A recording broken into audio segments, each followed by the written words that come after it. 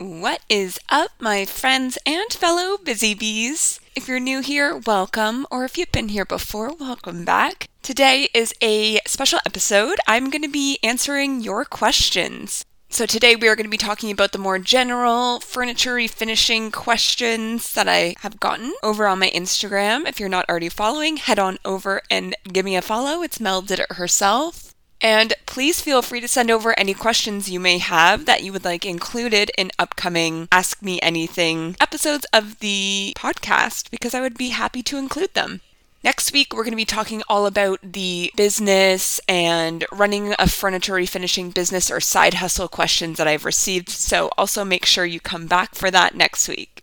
So I have 6 questions for today's episode. I will be sure to leave timestamps in the show notes of today's episode if you want to jump to specific questions just to hear those. So feel free to check those out if you're in a rush. And let's hop on into it. So the first question I got was a difficult one, to be honest. It's, what's your favorite furniture flip you've ever done? And of course, I'm not going to really answer it with one specific one, because if you didn't already know, my middle name is Indecision. So I do have 3 options. And actually, now that I'm thinking about it, there's kind of like a 4th, because here's the thing. Listen. There's so many different aspects that I could like about a furniture flip. It might be more sentimental to me. It might be something really cool about the piece itself. I might just really love what the end product turned out like. Like, there's so many different facets that I could look at to determine what my favorite one is. And so I didn't come to any conclusion, and I kind of have different ones for each of those facets. Okay? Will you allow that? Thank you so much. My first piece is literally my first piece, the first furniture makeover that I ever did. If you've been around for a while, you will have seen this pop up in different areas. It's on the front page of my website because it just holds a special place in my heart. It was my grandmother's sewing table that I painted, spray painted, I might add, in an emerald green, and it still sits in my guest room in my home. And it's one of the very few pieces of refinished furniture that I actually have in my home. The only pieces that I have are ones that were given to me from my grandmother and I refinished. Everything else, furniture-wise in our house, was kind of already set in stone before I started doing this work, so that's a little fun fact.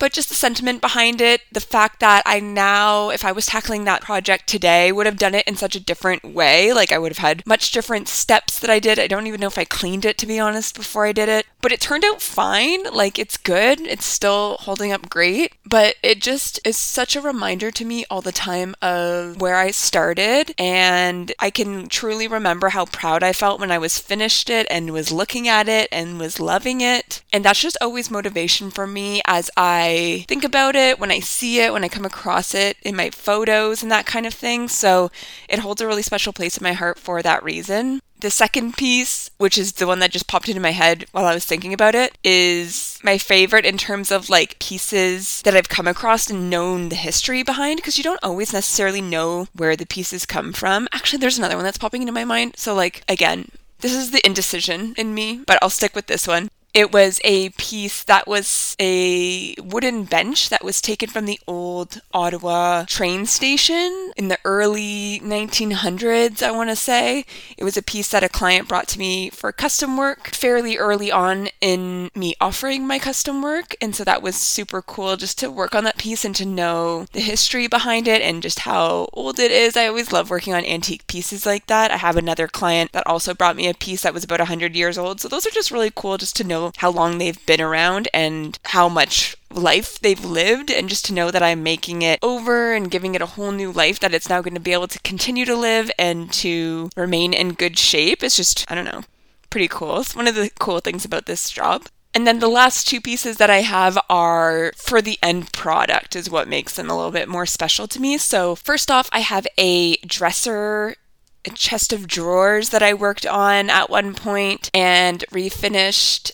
I stained a portion of it and painted a portion of it, and then painted the hardware. The color that I used on it was Hampton Olive, and it had really unique hardware on it. They're like little arrows almost, like little triangle arrow looking handles that were totally dull and lifeless and like kind of looked awkward on the piece before, which was super ugly before. It was like some weird green, almost like laminate looking finish. And then once I was able to refinish it all, I sprayed the original hardware and it just made it pop so much nicer on the piece.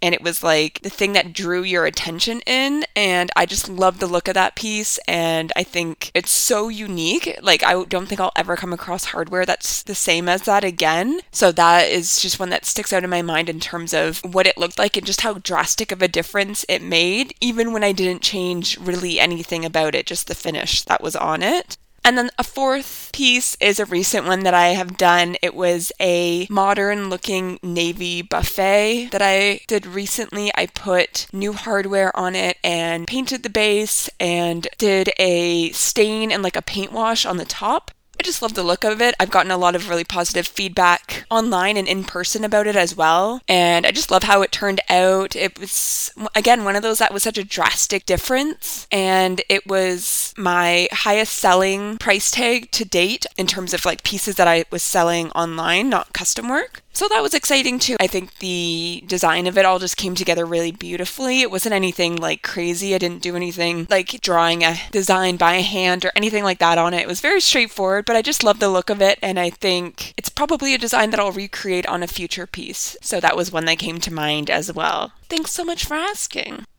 The second question I got was, have you ever had a haunted piece of furniture? Which is such a fun question. I have not, to my knowledge, knock on wood. I don't think I've ever come across a piece of haunted furniture. However, I also don't know that I would know if I had. I haven't felt any bad vibes at any given point when I've been working with a piece. There's definitely been some pieces where like somebody might have been fucking with me a little bit, you know, with all the things, like all the hurdles that came my way during that process. Definitely been some pieces that have thrown me for a bit of a loop, but I don't know that it was bad juju that was doing that. I think it was like just really bleedy wood and things like that. But yeah, I don't know if I would ever necessarily know. I don't know where I stand really in terms of like the paranormal and hauntedness. I am kind of just a skeptical person, so I think I would truly need to experience it for myself to be able to believe that it was real. So yeah, I don't know, but I don't know that I want to test it out either at the same time. Like, I'm open to believing, but I would need to know that I had ruled out any other possible explanation, you know what I mean? And then that would also cause like a bit of a hiccup in trying to sell that piece because like I feel like if it's haunted, that's something you should like disclose. But at the same time, that's not going to make anyone super jazzed to buy your piece. And or maybe then they'll be like, who is this person that thinks that it's haunted? Like, what's their deal, you know? So I don't think I want to experience that personally, but no, thankfully I have not had to deal with that at any point as of yet, and hopefully never.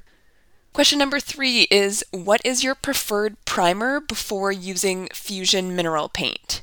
And so if you've been here for a while, then you'll know that Fusion Mineral Paint is my go-to paint brand when I'm working on my furniture makeovers. I'm an affiliate with them. I really believe in the brand and in the product, and it's what I use every day, so I prove that through the use of it on my pieces. I've really never come across any issues using the product. I highly recommend it for furniture. It's very durable. It adheres well to pieces because it has been made and formulated to adhere to furniture.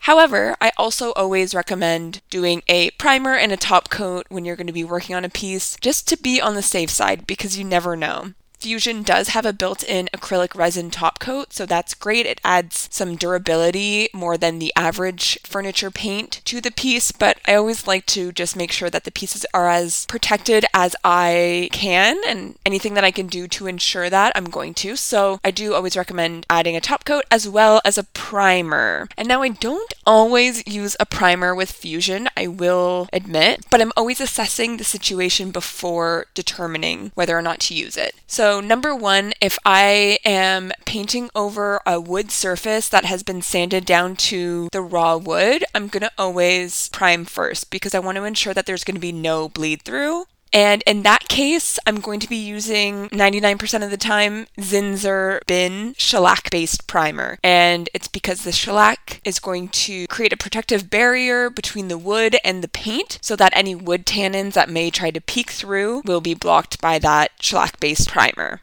I would also prime a piece if it had a bit of a slick finish. I'm always sanding the pieces ahead of time, whether it's a scuff sand or sanding it down all the way to the base, whatever that material may be. And if you don't know the different material options that your furniture may be made of, make sure you go back in the episode list and check out the last episode, number 75, which helps you to determine which material you're working with and lets you know a little bit about each one. But if I'm working with a slick material like laminate, for example, I'm going to want to really prep that surface so that it can have some teeth on it for the paint to adhere to. So I'm going to use a primer, some sort of bonding primer is going to work best.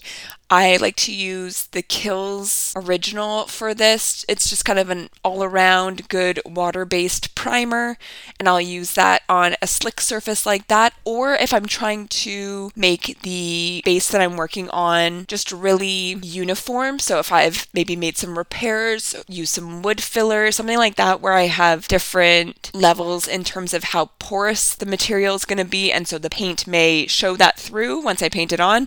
I'm going to use a primer first. And again, in that case, I would usually use the Kills Original. I like it because, again, I've never had any issues with it. I can access it quickly and easily. I get mine at Home Depot. It's fairly inexpensive in the grand scheme of things, and it is water-based, so it's a really good cleanup. You can just use soap and water, whereas with the Zinsser Bin, the shellac-based primer, that is definitely more expensive and also is shellac-based, so the cleanup is way more annoying, to be honest, so I use that sparingly just when I need it to prevent the bleed through. Another product that I've been using a lot as of late that I'm actually really liking is the Fusion primer that they have, which is their Fusion Ultra Grip. And any of the products that I mention here today will be linked in the show notes as well below. Also worth noting that I, as a Fusion affiliate, also have a code for 10% off any products on their website, so I'll be sure to include that as well in the show notes, as well as any other links that you may be interested in. But what I really like about the Fusion primer is that it's actually clear, so that can be really useful if you are going to be working with some sort of material that's darker and you're going to be painting dark during your makeover. And then if you were to go in with something like a white primer, that would then result in needing a lot more paint to get it back to that dark finish. Another option that you can do is tinting the primer, but then that requires me to get a separate container, pour out how much I think I need, and that kind of thing. And I usually just work out of the container of the actual product. I know that's not great to do, but I'm truly just that lazy. So for me, being able to use the Fusion primer, I just squirt it right onto the piece, onto the surface if it's flat, and then go in with my roller and roll it onto the piece, and it's clear, it dries quickly, it's pretty self-leveling, so I've been really enjoying that lately, and that's going to become a good, consistent go-to in my arsenal, I'm pretty sure. Okay, then we have a couple specific questions that I'm assuming people are currently working on projects or maybe putting off projects because they don't know the answer to this or maybe don't feel like researching this or maybe have tried to research this and are finding a lot of conflicting information, which I find is the case for a lot of these furniture makeover projects. But I will do my best to respond based on my experience of what I know. So I have a question of what is the safest way to remove rust from a metal table frame? So the easiest way, the safest way, and most straightforward, because you probably have these things already in your home, is to combine vinegar and baking soda.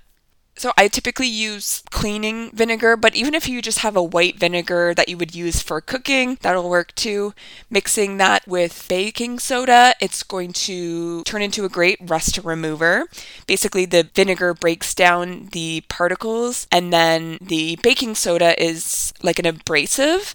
So it just helps to act as an abrasive to break down those rust particles without leaving any sort of markings on the metal. Like if you were to use a low grit sandpaper, that would leave scratches on the piece potentially, but if you use a higher grit sandpaper, something that's a little bit more fine but still abrasive, that's going to help to get rid of the finish without leaving any sort of scratches. So that baking soda is going to work in the same way. And so what you're going to do is to make a paste from that vinegar and baking soda, which will be probably about a 60-40 split, with 60% baking soda to 40% vinegar, maybe a little bit more, but you'll want it to be in a paste form, and then you can rub that onto the spots on the metal table frame that have rust, and then let it sit for like 30 minutes, maybe more. You'll be able to kind of see it working, and it will start to bubble a little bit, and you'll see it eating away at that rust. And then you can go in with some really fine steel wool and just rub that away, kind of buff it away if it needs any extra help after doing that. And that will, in theory, get rid of the rust without using any sort of harsh chemicals or anything like that. The next question that came in is, can you paint vinyl cabinets? If so, what's the prep involved before painting, and what paint would you use?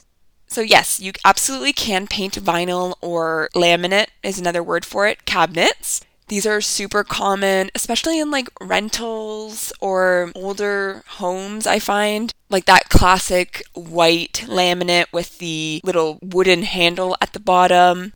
But yes, you absolutely can paint them, and I think it's a great, really easy, well, it will require some time and effort, but inexpensive for sure, and impactful makeover that you can make in a kitchen, assuming that you own the kitchen or the house that it's in, or you have permission from your landlord. And if you are looking for something that's an upgrade, but not necessarily a forever upgrade because you are renting, a really good option for this is to add basically a wrap to those cabinet doors using like peel and stick wallpaper or something like that. So that's something that you can look into. But if you're looking to paint, absolutely. Okay. So the prep that would be involved before painting is you want to make the surface clean and prepared for paint. So typically the vinyl or laminate is over particle board, so you don't have solid wood under there, so you want to be really gentle with the surface of it. If it has not been damaged or it isn't cracking or has any like sort of wear in that way, it's going to make a really great base for the paint. First, you want to clean everything really thoroughly with, I usually just recommend Dawn dish soap and some warm water. Get it soapy, wipe everything down, then go in with a clean, slightly dampened cloth and wipe everything back just to get rid of any residue and let everything dry thoroughly. And now, if you have any sort of cracks or damage in it, I would recommend filling that in with wood filler or something similar before proceeding, just to get everything smooth. And then we're going to sand the surface of it just to basically scuff it up a bit and give something for the paint and primer to adhere to. So I would say use something over 120 grit in terms of sandpaper, maybe around 150, because you want to scuff it up but not eat through that laminate surface. Also, I'd recommend taking all the doors down off of the cabinets if you haven't already. It's probably just going to make everything easier. You can lay it out flat. So sand everything down, and then you're going to want to wipe those back again to get rid of any of the sanding dust. You can do that by hand or use an electric sander, whichever you have access to or your budget allows. And then I would recommend priming the cabinets. I have previously done my own kitchen cabinets before I even started doing these furniture makeovers, and although they've held up really well, especially with the fake nails that I always wear, that I've absolutely stabbed those cabinets all over the place, there are some places where it's showing some wear and I did not prime. So I would recommend priming, just because whether you think you're touching it or not, you really do touch the cabinet doors so often, especially on the cabinets that you're using most often, like probably if you're like me, like around the snack cupboard or something like that. So again, just to make it last as long as possible, we're going to do the upfront work to avoid having to go back and do touch-ups down the road and things like that. So using a primer, since it's a vinyl or laminate, we don't have to worry about bleed through because it's not wood underneath it. We're just working with like a particle board. So our main focus in using this primer is to create a bonding agent so that the primer is bonding to the laminate and then the paint can bond to the primer and make a bit of a primer sandwich. Adding the primer on, I would recommend using, If you have a paint sprayer, use a paint sprayer. Most people don't have one of those just laying around, so I would use a roller. I like to use foam rollers. I find they get a much better finish than a microfiber roller personally. And then, like I said, I'm a big fan of Fusion mineral paint. I have seen it used on plenty of cabinets in kitchens. I would recommend using Fusion mineral paint just because I know that it works really well. My personal kitchen cabinets are not done in Fusion, but that is only because, like I said, I wasn't doing this work at that time. It was literally like one of my first DIY projects that I took on, which is like a little bit gutty, but it's what I did. So if I had done it after having started doing this work, I would have done it in Fusion. I would have done it in Fusion Midnight Blue, but instead I have a different navy color. But yeah, I would recommend using Fusion. I think it works great. And like I said, it has that built-in acrylic resin top coat, so it'll have really great durability. Depends on the size of the kitchen, but it shouldn't take too much in terms of quantity of paint to accomplish your average sized kitchen because it's really pigmented in terms of color. So some of the lighter colors, some of their whites do require quite a few layers. Picket fence is definitely one of them that I have come across. But aside from that, I typically only need to do like 2 layers of paint. If you're going to be doing a darker color, I would recommend tinting your primer a little bit so that it's just like a little dollop of the dark colored paint that you're going to be painting it. Add that into the primer, mix it in well, and then it will be a little bit deeper than like a stark white that you're working off of. And it should take away a couple layers that you're needing to do of the paint to get it nice and opaque. And then might as well do everything that you can up front to protect these things. Once you have the color built up and you have a couple layers of paint on those cabinets, I would also recommend adding a top coat.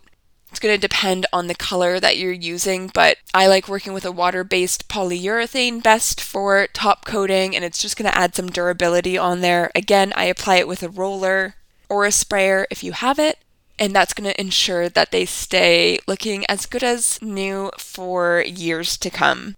And then you're done. You have a whole kitchen makeover. Congrats. And just a reminder that after you complete the makeover, you can set everything back up, get it all reattached so that all the cabinets are hanging, but just know that it takes 21 to 30 days for those products to fully cure together. So just go easy on them for about a month after you get everything completed, because any sort of wear and tear that you do on them could result in dents and things like that ending up in the finish, and then it's going to stay there. So just be really cautious for that first month. And then after the 30-day period, it should be nice and hardened up and super durable for years to come. And send me pictures if you do it for yourself. I'd love to see.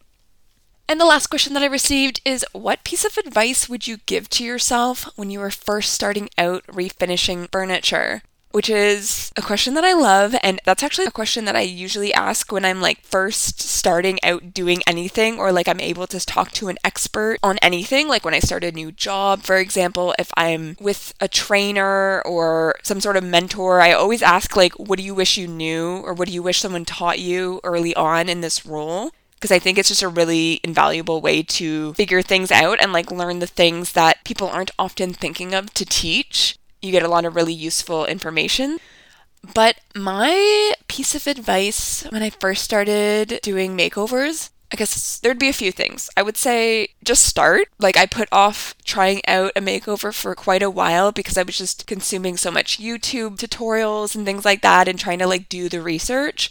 I like to learn things. I'm a lifelong learner, if you haven't heard. So I just really wanted to learn all that I could before I actually tried it out. But the reality was I had to learn on the job, like as I went. You can conceptualize so much of these methods and the design that you have in mind, but you gotta just do it and then roll with the punches of what that piece presents to you to really know what to do, or to really be able to think on your toes or adapt and pivot on your design on a piece. And so I would have just saved time watching tutorials and just jumped right in. I also would give myself the advice of don't worry how things are turning out right now, because it's only going to get better the more that you do it.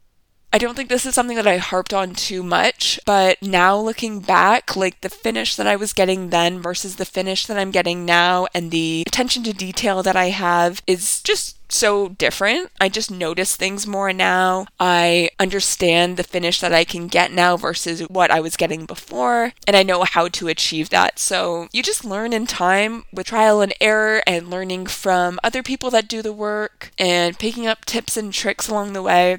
If you aren't already, be sure to sign up for my Friday Furniture Focus newsletter. I always share little furniture flipping tips and tricks in there from other creators who are sharing that like insider knowledge of things that you may not have thought of before. And there's a lot of really clever and time and money saving tips that you can pick up from there. So that's on my website, meldiditherself.ca, that you can sign up for that. I'll leave it in the show notes. But just those little things that you're only going to pick up in time. And like I said, with trial and error. So just telling myself at the get-go that it's going to get better, but just to like keep on keeping on in the meantime. And thirdly, if I was giving this wasn't the question, but if I was giving this advice to somebody else, because I think I had a pretty good hold on it myself and I didn't necessarily need the advice, like I kind of figured it out on my own, but I think it would be a good reminder for some people is that the internet doesn't fucking matter. And the people on the internet who have opinions do not matter. I'm a pretty independent person. I kind of trust my gut on most things in life. And so I don't think this was something that I fell prey to all that much. However, people on the internet, if you are sharing your flips on the internet and your journey, are going to have advice, constructive criticism, just opinions that they feel are super important to share, and just to remind yourself that they don't matter. Like, if you don't agree with it, if you are getting defensive about it, just like let it fall like water off a duck's back, because it could really get you down. And I can see it getting some people down and people really harping on comments that they get, or like I said, constructive criticism, like some people may be thinking that they're trying to help, but aren't wording it in a way that is super helpful. And it's maybe just a little bit condescending or whatever. But just remind yourself that you don't know who's on the other side of that computer. So, you know, they may have a completely different skill level than you, style than you. Like, people might comment, oh my God, like that was so ugly what you did. But you don't know what's in their house. They could have a completely different style than you. They could have a horrible style. They may not know what style is, and so they don't appreciate what you did to a piece. But just reminding yourself that that doesn't matter, and not letting your opinion of yourself and your work come from validation of others, especially of others on the internet, I think is really important, and a really important reminder. And I've seen it get to so many people. I cannot tell you how many people started doing this work and started sharing on social media around the time that I did, and they are no longer accounts that are active. They have either publicly left social media as a result of this kind of stuff, or they have gone silent for like months or years. And I know, like I saw the downfall coming, and then there was the silence. Like, I remember these accounts and the people behind them, because it was really exciting to like follow other people's journeys who was doing the same thing as me, and to not see them around anymore really like breaks my heart, because, you know, it's no surprise to any of us that the internet is a horrible place to be sometimes. And so to anybody who is starting out this work and is particularly sharing that on the internet, just a reminder to like trust yourself, trust that you know what is best. Have some people who are those trusted sources that if you have a question or you're looking for input, you go to, but not leaving that open to any John, Dick, or Harry who may happen to have your content come across their page when they're in some shitty mood that they feel the need to instill their opinions onto you.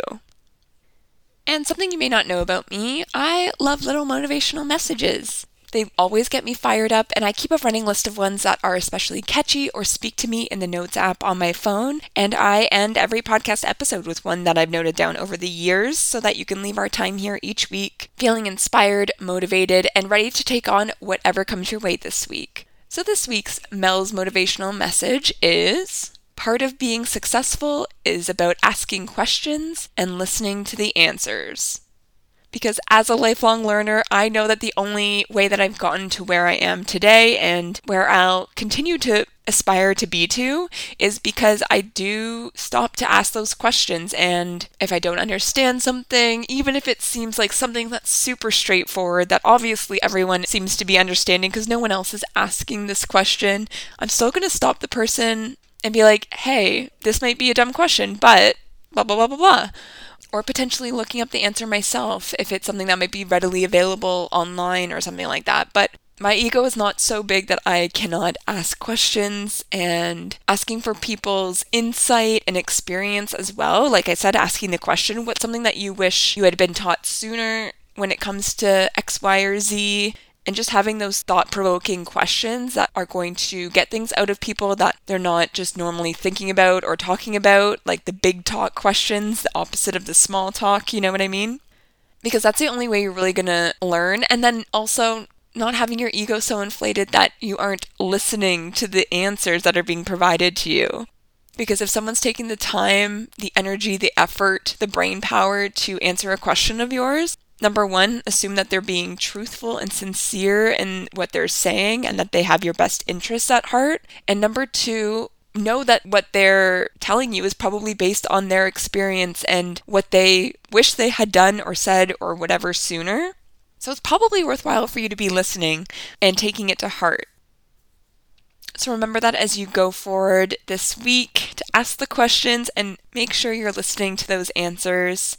If you have any questions that you want included in an upcoming episode, whether it be about running a furniture refinishing business or just a general question about doing furniture makeovers, make sure to head on over to my Instagram and send me a DM. You can also, if you're listening on Spotify today or on YouTube, leave a question in the comments or in the question box that is included, and I'll be sure to include them in an upcoming episode. And make sure you come back next week for all of the questions that have been asked about running a business. We have some really good ones, and I have lots of information to share.